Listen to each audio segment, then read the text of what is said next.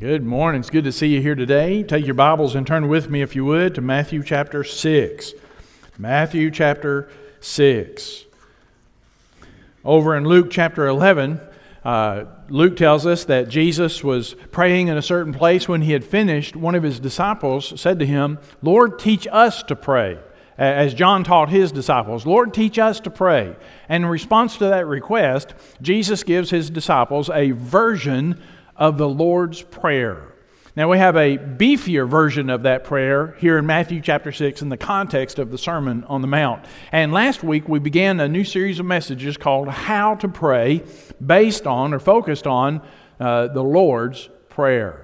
And last week we kind of introduced the whole subject of prayer. We talked about how not to pray as Jesus teaches us in Matthew 6, here's how not to do it. And then we talked about what prayer is not, some misconceptions about prayer. And then we looked at what prayer is. And today we're going to move into the Lord's Prayer proper. So Matthew chapter 6 and verse 9. Pray then in this way. Here's how to pray. Pray then in this way. Our Father who is in heaven, hallowed be your name. Your kingdom come. Your will be done on earth as it is in heaven. Give us this day our daily bread, and forgive us our debts as we also have forgiven our debtors. And do not lead us into temptation, but deliver us from evil. For yours is the kingdom and the power and the glory forever. Amen.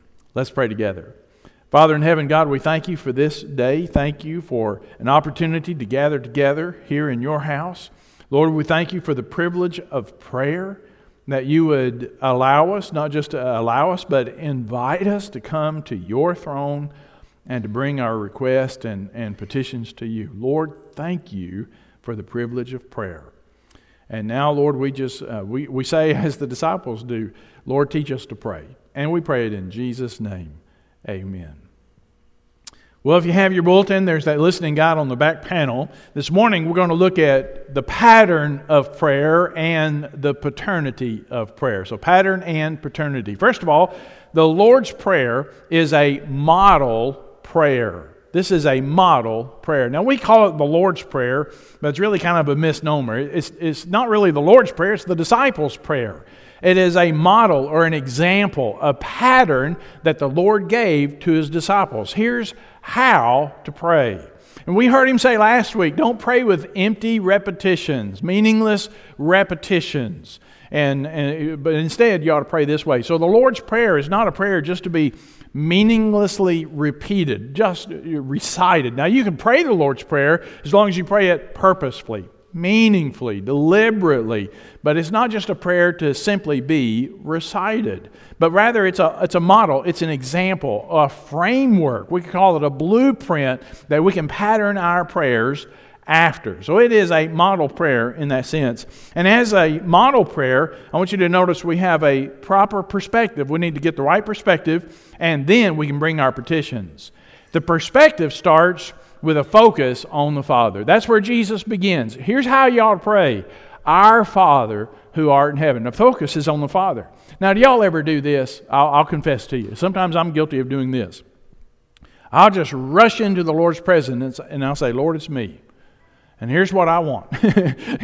Give me this. Do this for me. Bring me that. Fix this for me. And it's just me, me, me. It's the me channel. Me, me, me. Here's what I want. Here's what I want you to do. And give me this. And it's me, me, me. That's the wrong approach. That's the wrong perspective. Jesus says, no, you start with the Father. Our Father who art in heaven. Now, we're going to get down into these things a little bit more in the weeks to come. But listen to what He says. Our Father who is in heaven, hallowed be your name. His name is the priority. His name. And we'll talk more about that later on. But it's not my name, not my fame, not my success, my glory. His name is the priority. Thy kingdom come. Thy will be done on earth as it is in heaven. His will. That's the plan. Not my will. His will. Thy will be done on earth as it is in heaven. Thy kingdom come. Not my little kingdom. Lord, help me build my kingdom. I want this and this and this and this. Not my kingdom. It's His kingdom. That's where we need to start. It's not my comfort, my will, my agenda, my kingdom, my domain. No, it's His name, His will, His kingdom. That's the right perspective. We're going to focus on Him, and then we can come to our petitions. Here's what I ask for. Here's what I need. Lord, we need provision. Give us this day our daily bread. We need provision. We need sustenance. And even the food on our table, something as basic and fundamental as food on the table, comes from Him. But the good news is we have a Father in heaven who is a faithful provider. So we need provision. We need pardon. Forgive us our debts as we forgive our debtors. We need the forgiveness of sins. Lord, forgive us. And then we need protection. We ask the Lord for protection. Lead us not into temptation, but deliver us from evil. We need divine protection.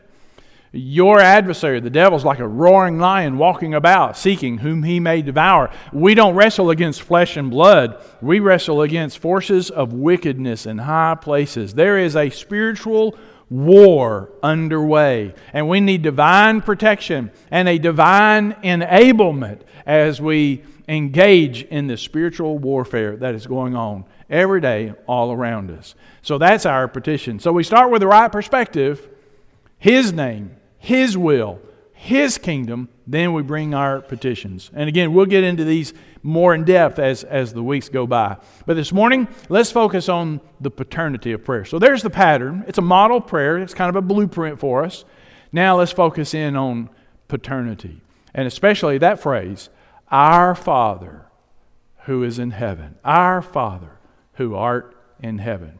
Now I'm going to say something. I'm just going to step in it. I'm going to step in it big and deep.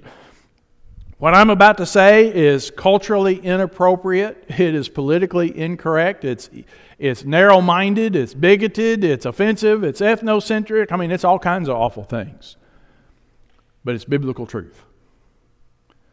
Prayer is the privilege of born-again Christians. Prayer is the privilege of born-again Christians. Now, God can do anything He wants, and God can listen to anybody He wants to listen to. But what we glean from Scripture is that God does not hear the prayers of an unbeliever. Prayer is the privilege of born-again Christians. Well, preacher, where do you get that? All right, let's break it down. As you read the New Testament, you find out there are two kinds of people, saved and lost.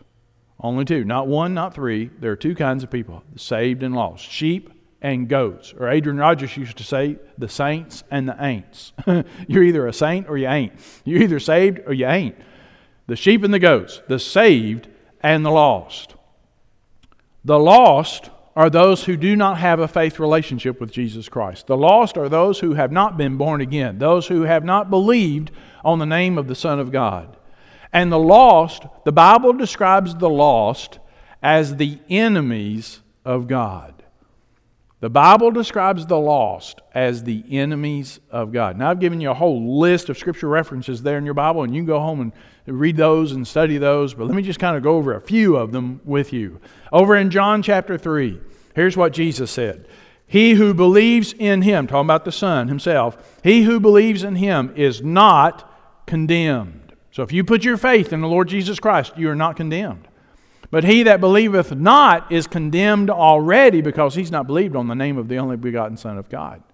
So the Bible describes those who are not saved, those who have not believed, put their faith in the Lord Jesus Christ, as condemned. Condemned in their sins. In John 3:36, he who believes in the Son has eternal life. If you're saved, if you know Jesus, you have eternal life. But he who does not obey the Son shall not see life, but the wrath of God abides on him. Did you hear that? So for the lost person, the one who does not have that faith relationship with Jesus, who has not been born again, he shall not see life, and the wrath of God abides upon him. He's condemned, and the wrath of God abides upon him. James 4:4, James is writing to the church. He's writing to Christians. And he says, do you not know that friendship with the world is enmity with God, or hostility toward God? He's writing to Christians. Whoever wishes to be a friend of the world makes himself an enemy of God. He's writing to Christians. So when a Christian wants to be all friendly and cozy with the world, well, you're making yourself hostile toward God, and you position yourself as an enemy of God. The unsaved person, the lost person, is not a friend of the world. He is the world. He is of the world. He is the enemy of God. We hear that same language in Romans chapter 5. We were enemies of God. Isaiah 59:2, your iniquities have made a separation between you and your God, and your sins have hidden His face so that He does not hear. Your sins separate you from God and hide His face so that He does not hear. He doesn't hear your prayers. Proverbs 15:29, the Lord is far from the wicked, but He hears the prayer of the righteous. He's far from the wicked, but He hears the prayer of the righteous. In other words, He does not hear the prayer of the wicked. Proverbs 28:9, He who turns away his ear from listening to the law, even his prayer is an abomination. So the one who says, I don't need that Bible. I don't believe all that mess. I don't need that, don't want it, don't believe it, you can keep it. Well, the Bible says that person's prayer is an abomination to God. It's an offense to God to try to come to God and pray. You don't want His Word, well, don't try to come to Him in prayer. In Romans 5, again, it says, while we were enemies. So the Bible describes the lost as condemned, separated from God, alienated from God, hostile toward God, the enemies of God, under the wrath of God, without hope and without God in the world. The lost are the enemies of God. But then the Bible describes the saved as reconciled to God. We are reconciled to God through faith in Jesus Christ. When you repent and put your faith and trust in Jesus Christ, God the Son, reconciles you to the Father. Now let me say this. Christians are not better than lost people. The saved are no better than the lost. We've just received the mercy of God. We've accepted the mercy and the grace of God. We have been forgiven. We have been reconciled. We're not better. We've just been saved. We've been rescued. Somebody who has been rescued, they're not better than somebody who hasn't been rescued. They're better off, but they're not better. They've just been saved. They've been rescued. We were the enemies of God. But when you repent and put your faith and trust in Jesus Christ, God the Son reconciles you to God. And now you go from being God's enemy to being God's child. You're reconciled. Here's how the Bible describes the saved. Reconciled. Born again. Or born from above. Adopted as His sons. Adopted as His children. Forgiven. Our sins are forgiven. Justified. God justifies us. When you are reconciled to God through faith in His Son Jesus Christ, God justifies you. That is to say, God declares you righteous, as though you had never sinned in the first place. Now, you and I both know we sinned a lot in the first place. We're not righteous. We're guilty. We're condemned. And yet, through faith and trust in Jesus Christ, Jesus reconciles us to the Father, and God justifies us. He takes your sin and guilt and applies it to Christ. He takes the righteousness of Christ and applies it to you, and God says righteous, as if He had never sinned at all. This is just some of the things that God does for the born-again child of God. This is what it means to be saved. It's how we're saved. We have that eternal relationship with God through His Son, Jesus Christ. That's what we saw last week, John 17:3. This is eternal life, that they may know Thee, the one true God, and Jesus Christ, whom Thou has sent. That's what it means to be a Christian. That's how you're saved. That's what it means. That you turn from your sin and you say yes to Jesus Christ. You come to a place in your life where you understand and you own the fact, I'm a sinner. I'm so guilty. I have broken the laws of God. I've done the things that God said don't do. I've not done the things He said to do. I am guilty. But I believe that Jesus Christ is the Son of God. He's the only Son of God. He's the Savior. He's the only Savior. He's my only hope. And He died on the cross for my sins, and He was raised again. And now in repentance and faith, I repent. I turn away from sin and self and the world. I turn away from the life I've been living. I turn to God. And in faith, I trust Jesus Christ to save me. I trust His death to atone for my sins. I trust His resurrection to give me life. I trust Him to save my soul. I put my life, my death, my eternity in the hands of Jesus Christ. I trust Jesus by faith. By faith, I accept His gift of eternal life. And when you do that, you are reconciled to God. The Bible describes Jesus as our mediator. There's one mediator between God and man. You know, when you are hopelessly estranged from somebody, many times you need a mediator. You're going to have a go-between. Somebody's going to have to step in the middle and say, hey, he needs this and she's saying that, and a mediator. There's one mediator between God and man, the man Christ Jesus. The Bible describes Jesus as our high priest. What does a priest do? A priest brings God to man and brings man to God. He is our high priest who mediates. He reconciles. He brings us together with God. He is the Lamb of God, which taketh away the sins of the world. He is the propitiation, the atoning sacrifice for our sins. And all that is to say, it is by Jesus and because of Jesus, on account of Jesus, by His name, by His authority, and by virtue of what He has done for us, that we can pray at all. He reconciles us to God. Romans 5:10 says, while we were enemies, that's the lost, that's us before Jesus. While we were enemies, we were reconciled to God through the death of His Son. Much more, having been reconciled, we shall be saved by His life. So we're reconciled to God through faith in the Lord Jesus Christ. We used to be His enemies, now we're reconciled. Now we're talking about prayer, right? Prayer is the privilege of born-again Christians. So here's number 4 on your outline. God responds to prayer in the context of a right relationship with Him. God responds to prayer in the context of a right relationship with Him. By the way, we can say the same thing for worship. God responds to worship when the worshiper is in the right relationship with Him. God responds to prayer when the prayer is in the right relationship with God. That's the whole arena for prayer. That's the venue. That's the context for praying.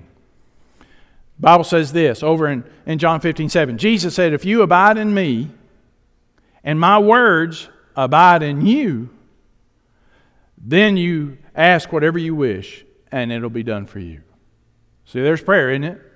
Ask, and God says, okay, there's prayer. You ask the Lord, and the Lord answers your prayer. That's what I want. Is that what you want? I want to be able to ask the Lord, and the Lord says, yes, okay, here you go. That's prayer. Well, the condition of that is if you abide in me and my words abide in you. In other words, you have a right relationship with Jesus.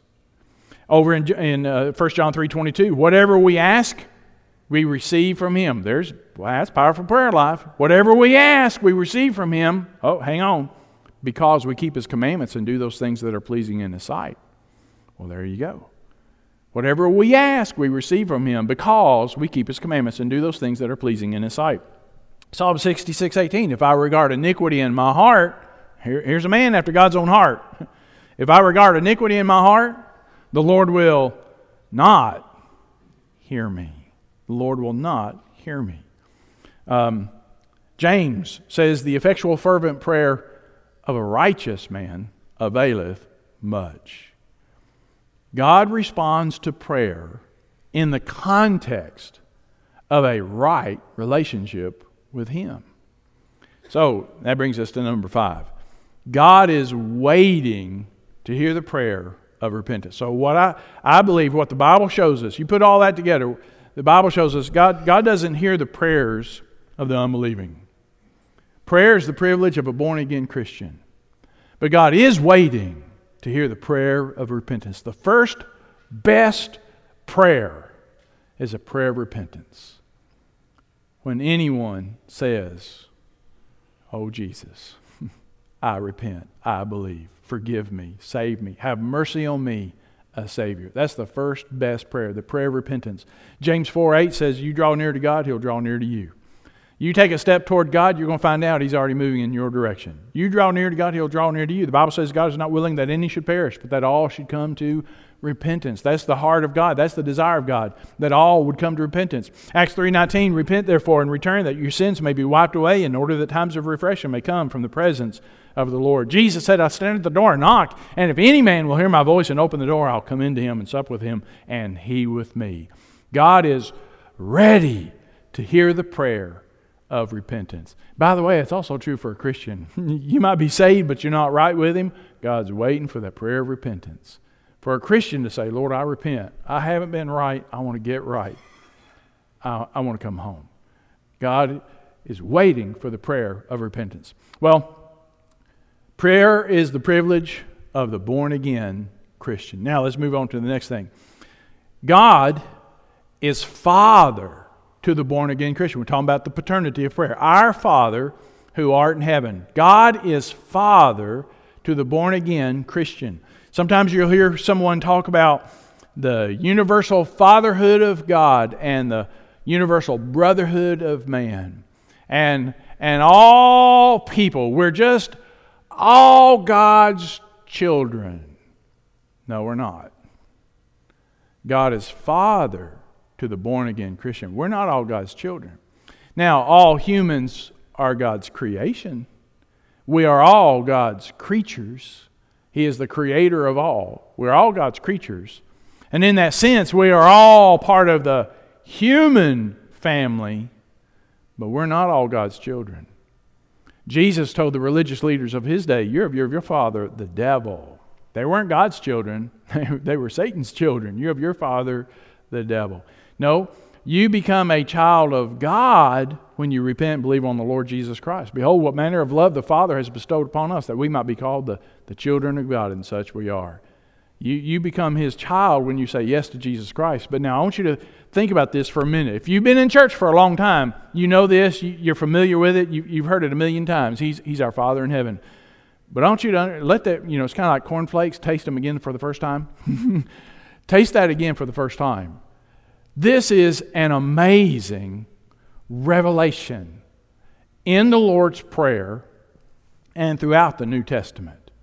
This is a New Testament revelation that in Jesus Christ, God is not just our God in heaven, but in Jesus Christ, God is our Father who art in heaven.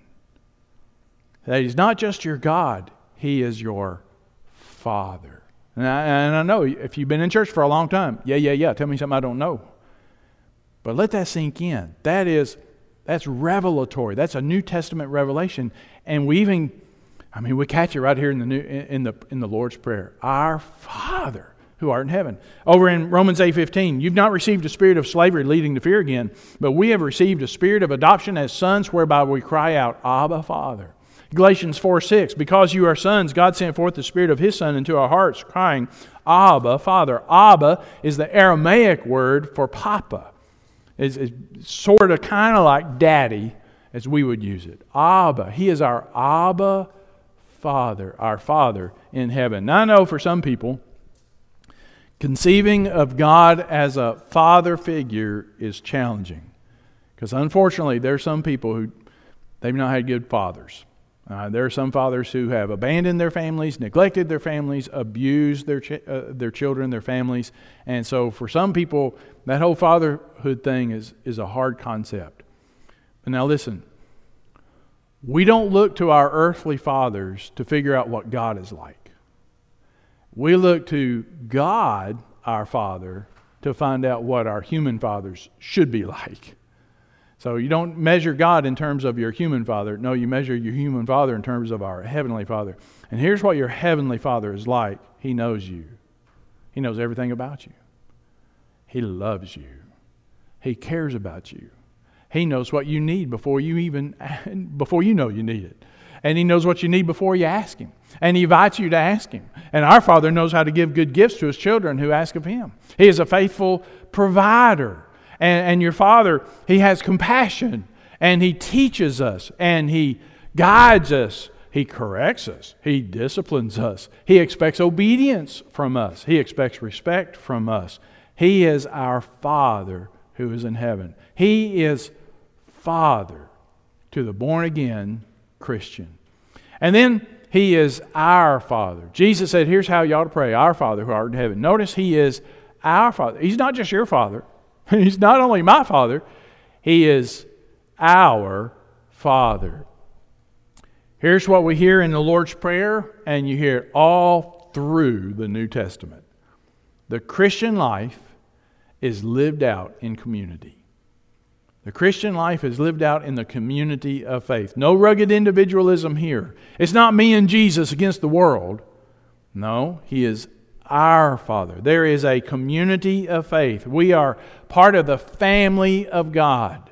He is our Father. That makes us brothers and sisters. We're kin. We're family, like it or not. Now, can we talk just a minute? Families are crazy. I mean, every family tree's got some nuts in it. Doesn't yours? If you don't think so, you're the nut the rest of your family's talking about when you're not there. No, every family's got some crazy people in there, and every family's got some dysfunction. I mean, families are just crazy. And if we can be honest, your family can drive you up an ever-loving wall. Well, that's church too, isn't it? It's a family. There's some nuts. Folks, we're brothers and sisters in the family of God. The person who says, "You give me Jesus, but you can keep the church," shows they are either ignorant of the Word of God or they are ignoring the Word of God. You cannot separate the Christian life from the body of Christ. I mean, it permeates the New Testament. It's the Lord's Prayer. He's our Father who is in heaven. In fact, we're going to hear Him say in verse 12, "Forgive us our debts as we forgive our debtors." Verse 14, "If you forgive others their transgressions, your heavenly Father will forgive you. If you don't forgive others, then your Father will not forgive your transgressions." In other words, our earthly relationships matter to God, especially in the family, in the household of faith. And we'll get more into that later on. But He is our Father who art in heaven. And then lastly, He is our heavenly Father. Our Father who art in heaven. And that's not so much about where God is as what God is. Our Father is in heaven. It's not location. It's God's attributes. It's not about geography. It's theology. Where's God? Well, I guess He's in heaven. Last time I heard, He's in heaven. It's not about where God is. It's about what God is and what God is like. Ecclesiastes 5:2 says this, "Don't be hasty in word or impulsive in thought to bring up a matter in the presence of God. For God is in heaven and you are on earth. Therefore, let your words be few." It's just a reminder who you're talking to. Our God in heaven. It's not just that God's in heaven. He's the God of heaven. He is sovereign. We've talked about that in recent weeks. Sovereign just means He reigns, He rules, He's in charge. He is overall. He has absolute rule and authority. He is sovereign. He's transcendent. He's in heaven. He's the God of heaven. He's transcendent. He's above all. Not only is He over all, He's sovereign, He's above all. He's beyond all. He's the Almighty. He is the Creator. In other words, He's just God. He's God. He is our Father in heaven. You know, the Bible shows us there's a fine balance that has to be struck. There's a balance. Jesus Christ is our Savior, but He's also the righteous judge who will judge the living and the dead. Jesus is a good shepherd, and He knows His sheep, and His sheep know Him, and we hear His voice, and we follow Him. He's our good shepherd. He's a friend who sticks closer than a brother, but He's not your pal. He's not your homeboy. He is the King of Kings and the Lord of Lords. So there's a balance to be struck. We get close, but not too close. We can be familiar, but not too familiar. Same thing is true of our Father who is in heaven. Our Father, Hebrews 4 says, "Because Jesus Christ is our high priest, we can come to the throne of grace even with confidence, with a boldness, a holy boldness.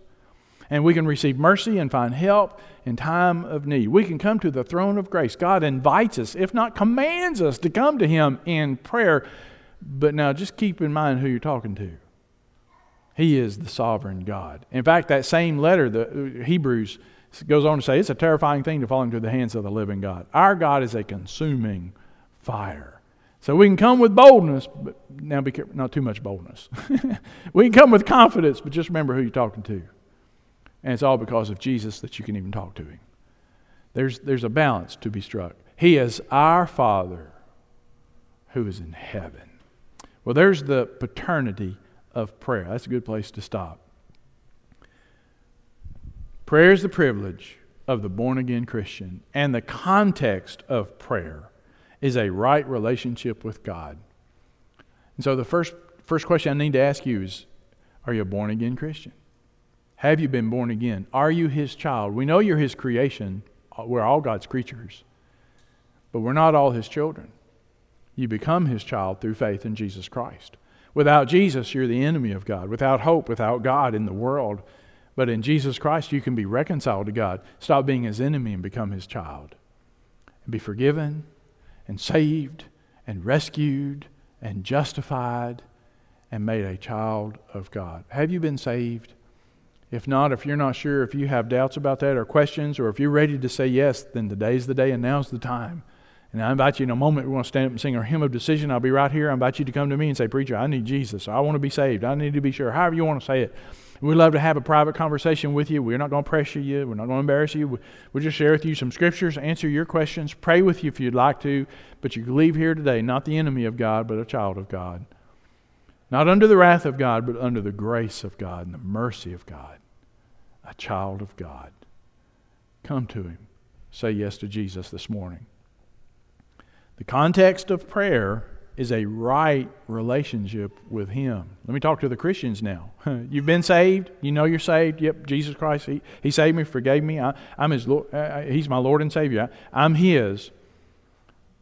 But the question is, are you right with Him? God is waiting to hear the prayer of repentance, not only of the lost person, but really the saved person who's not right with Him. Whatever you ask, it'll be given to you if you abide in Him and His words abide in you. We ask what we receive what we ask of Him because we obey His commandments and do those things that are pleasing in His sight. Are you doing the things that are pleasing in His sight? Are you right with Him? If not, today's the day. Now's the time. Get right. Stop resisting. Stop rebelling. Stop fighting. And just say yes. Just say yes to the Lord Jesus. Let's pray together. Father in heaven, Lord, we thank You for the privilege, this high, holy privilege, this amazing gift of prayer, that You would invite us, sinful, mortal creatures, to come into the throne room of a holy, eternal God and to commune with You and to talk to You and to bring our requests to You. Oh, Lord, thank You. We love You for it, praise You for it. Thank You, Lord. Lord, I pray that You'd help us to keep these things in mind, exactly what prayer is in the context of prayer and that right relationship with You. God, I pray for the one who's never been saved. Help them to hear they need Jesus Christ. Without Jesus, they are condemned. They are separated. They are alienated. They are the enemies of God. Lord, I pray that You convict them of sin and righteousness and judgment to come and bring them to the cross even now. For the Christian who's not right, Lord, I pray that You would convict them. Help them to see they're not right. They know they're not right. And it's time to stop. Time to come home. To get right, get close, and stay close. Take charge of this time of decision. We pray it in Jesus' name. Amen.